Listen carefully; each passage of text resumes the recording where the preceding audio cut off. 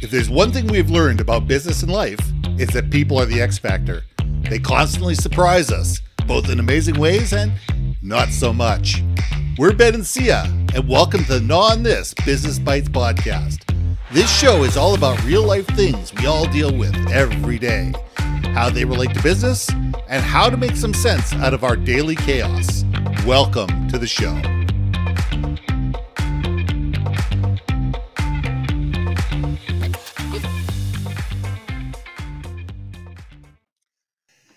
And welcome back to another episode of Gnaw on This Business Bites. I'm Ben, and this is Sia.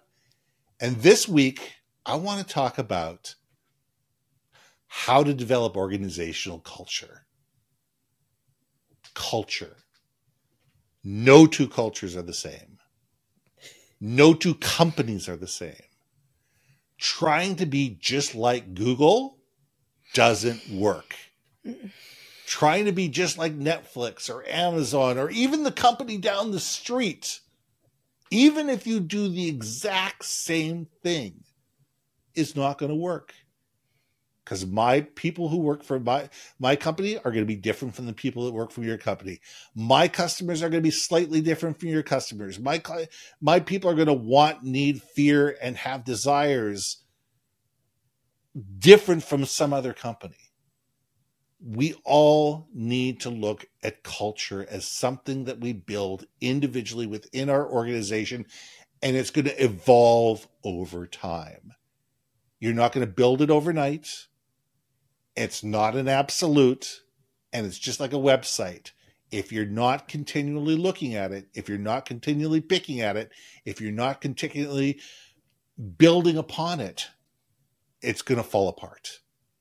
And we need to take a look at culture that way, is that it's something that's continually evolving, something that we're constantly having to look at and sit there and say, is this still relevant? Does this still work for us? Is this still who we are? And then be able to do the hard work to change things if the answer is no. So Sia, let's gnaw on this. Oh, I love this one. I love this topic because it applies to both small and large organizations. So I worked for big companies. I worked for Disney. I worked for Hewlett Packard. You can safely say those are large organizations. But I've also worked for a mid-tier, SMB size company. I worked for SonicWall, which had like less than 300, 500 people worldwide at the time when I was there.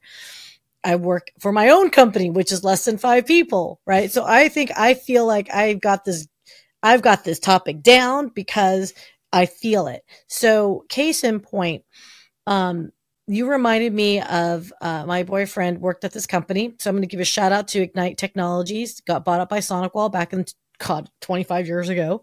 It was 25 years ago. How crazy is that? Well, you were 15 at the time. So exactly. I was 15. So yeah. The thing about their company was, so SonicWall bought their reseller partners, but they did manage security. And so they wanted that expertise of all these engineers who actually knew how to be the outsource, right?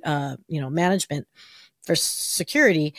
And one thing I loved about this group, it was only 25 people in that company, small company, but they managed some really huge accounts. Their corporate culture, their company culture started at the top, if you will. It was started out by a group of friends and a parent investor that were extraordinarily competent people. And as they grew, they brought in people that they all knew. They were all referrals. So again, right. Small company for 25 people, it's you should assume at some point, but they had some outsiders come in as well.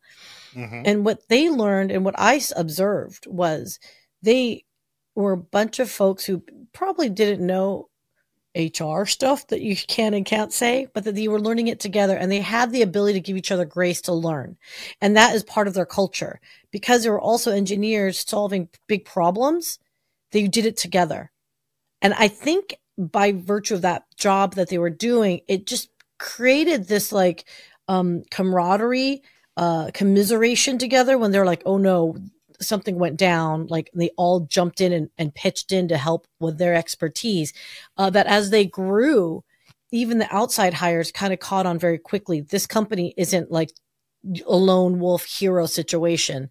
This was all hands on deck when all hands on deck needed to be made. And I loved, and I always have loved that camaraderie that they built up to the point where now, 25 years later, we still go meet up. We still meet up. Everyone's spread out internationally, but we will meet up in Vegas, like, once a year to be together again. To me, that is a company culture that you want to emulate over and over again. And it's sometimes difficult to scale that. And I think it's very difficult to scale that. And how do you do that? I thought Hewlett Packard, actually, as they grew, they really had a great company corporate culture for a long time, for as long as it could sustain itself with the economic conditions of technology. It did evolve. Let's be honest. It obviously has and will always. But there was, when I first joined in 2009, 8, 9, we'll just say some time ago. There we go.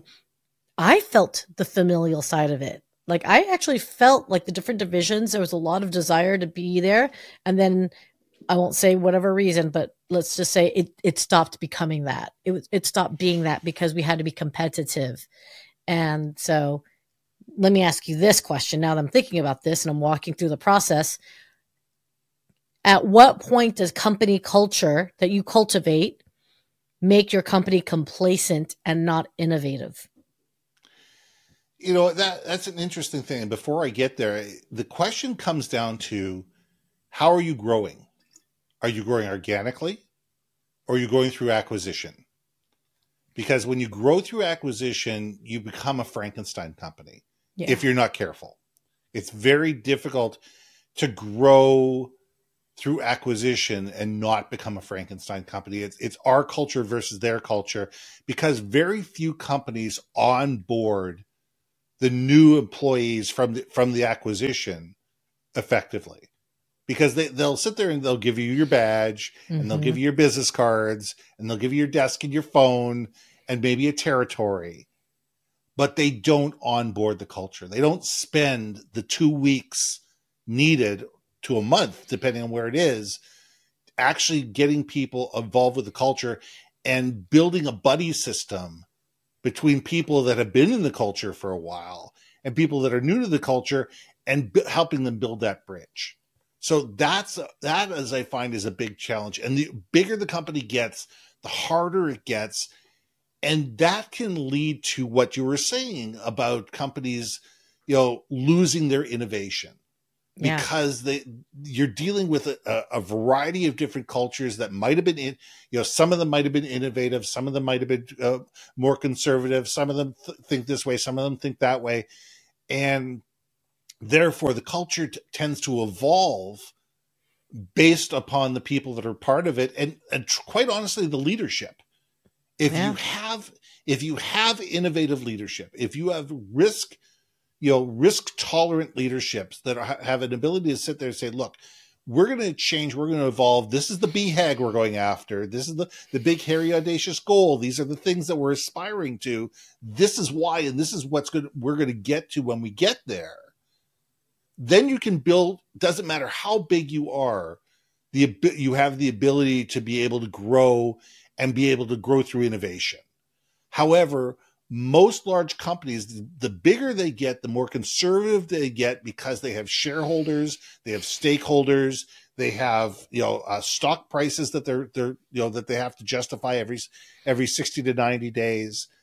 You have all those different factors. So as companies get larger, they lose their risk tolerance, and therefore they become more conservative, and therefore their culture becomes more conservative. They also have layers upon layers upon layers of management. Yeah. And therefore the bureaucracy builds. And as the bureaucracy builds, you either have a small group of people that say, hey, listen, better to ask for forgiveness than permission. And those people are either tolerated, they're spun out, or they're given their walking papers. Yeah. Okay. So let's think about this. I wonder, and you made a big point here. If we had the ability to cross train, like meaning all new hires as part of their orientation is to work with a different division, different group and learn their ways. Maybe it's not a new hire. Maybe it's like a 6 months into the job thing. Like you got to learn your job first, right? So Yeah, maybe absolutely. it might be for the folks that have been there a year, they get an opportunity to cross train. You know what? I've never thought about this before because I actually did this when I was at Disney. We got to cross train with the characters because when we first worked with the Goofy's Kitchen concept, yes, I was one of the OG pilots. Woohoo! Anyway, yeah, I done date myself yet again. But the character department, they were just like, dudes, you can't be like pulling on me all the time to get to your table and your restaurant. You know, like we have a process we have to flow through. You can't just be yanking us all over the place because it screws up the flow. It screws up the organization of it, right? Because all the characters have to like spend their time out, right? Absolutely. And I appreciate that cross training because I got to live in their shoe. Why do you think we don't see that often enough? Okay, that's my ultimate question. Why do you think we don't see it? Is it because we don't got time? It's not important enough? What do you I think? think we don't make the time, and it's not justified and seen as important enough. People sit there and say, this costs money. Here's a perfect example. There's a company just pre-COVID that I was working with, and what we were going to do is they had just acquired, they were a 50,000 employee company, and they were just about to acquire an 8,000 person company. And they were basically acquiring them for their technology. They make no bones about it. They were buying them because of their technology. I said, what's it going to cost you guys to onboard these people? Oh, it's going to be millions. It's going to be about $25 million to onboard. About $3,500 a person to onboard these people. I said, okay, if you don't onboard them properly, what we're going to lose? We'll lose 30% of these people. You know, easily we'll lose 30% of the people. I said, can I say that that's going to cost you, somewhere in the neighborhood of $80,000 to $100,000 a person? They said, yeah, that's about right. So say we're losing about 2,000 people at somewhere in the neighborhood of 100,000, 80 to 100,000. So that's $16 million. So, do you spend $24 million to save $16 million? That's the question. What we proposed instead was we created an internal, private, and secure podcast that went out to every single employee over 3 years. And that podcast was behind closed doors. It was stream only. It wasn't on Spotify. It wasn't on iHeart. And it was designed to build the cultural relationships, to get everybody to know each other, to understand why people do what they do, what the different departments do, what's important to them, how does things get passed from one to the other, and the ideology. And this was going to cost them somewhere in the neighborhood of 10% of what it would have cost them to do a traditional onboard over 3 years. So instead of a one and done, it was a 3-year program. It was going to cost them 10%. And we were all set to go ahead with this, and then COVID came, and other priorities obviously came to the thing. But the problem is, companies don't realize what it costs them to not have harmony within the company, to not have people understanding why people do what they do, who the top customers are and why, what are the pain points of the customers. Yeah. Think of what happened if your operations people understood who your top 10 clients were, what their pain points are, what these people did, and who they served. Do you think that would change the way that the stuff got pick-packed and shipped and sent out, and the level of care and the level of attention that got done? I think it would. So we need to take a look at this as not just, a singularity, but how does it affect, how does the culture and how does this affect the organization as a whole? You just got me thinking on that. Like, I'm a huge fan of internal podcasts, more so than external facing, because they serve different purposes. First off, right? Yeah. Walmart actually has it was originally started as an internal podcast that they started playing over like now they call it the Walmart Radio. Yep. And it's like, hey, meet your regional director and all that stuff. But you also remind me of is like that maybe competitive spirit, but there was a camaraderie between departments when you like decorate your Christmas tree competition. You know what I mean? And it's like each department had their own little thing, and then everyone would just parade around and check each other's out. Right now, granted, if you're a huge company, you can still absolutely do it by just doing a video competition of your own said, how do you celebrate the holidays and whatnot. It's such a simple act of just giving a moment of reprieve outside of your daily task to let your mind wander and have some fun that I think is what's needed to help build that culture of, I'm not saying it's got to be fun times, party times all the time, but it's got to be but there ain't nothing wrong with having a little fun every now and then either, right? But a culture, and we should end with this, is that a culture doesn't always have to be kumbaya. No. There are cultures out there that are hard grinding, hard hitting, business only cultures, and they attract people that's the type of business that they want to be in. Exactly. And there's nothing wrong with them. If you self-select into that culture and you sit there and say, you know what? I'm not into this woke stuff. I'm not into this fairy dust. I want to work for a company that's serious people doing serious things. They hang with political correctness. We just work and we have a lot of fun together. And and everybody works hard and plays hard. That's a different type of culture.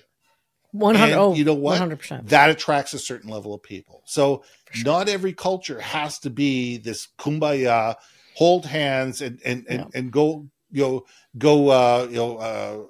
canoeing together culture. There's all sorts of cultures for all sorts of companies, and what the culture should do is not only self-select but self-deflect. Interesting. I feel like we can keep talking. I know we're running way over time, so there we go. So we'll leave it there. So I'm Ben. And I'm Sia. And we'll see you soon. Hey. Thanks for listening to another episode of Not On This, Business Bites. If you liked what you heard, we most humbly ask that you like, share, and hit that subscribe button. And if you want to communicate more effectively within your organization, contact Ben at yourbrandmarketing.com or me at brilliantbeammedia.com. We can help you build your community, brand awareness, and personality through digital content and podcasting. We cannot wait to hear from you. So see you next week for another episode of Not On This, Business Bites.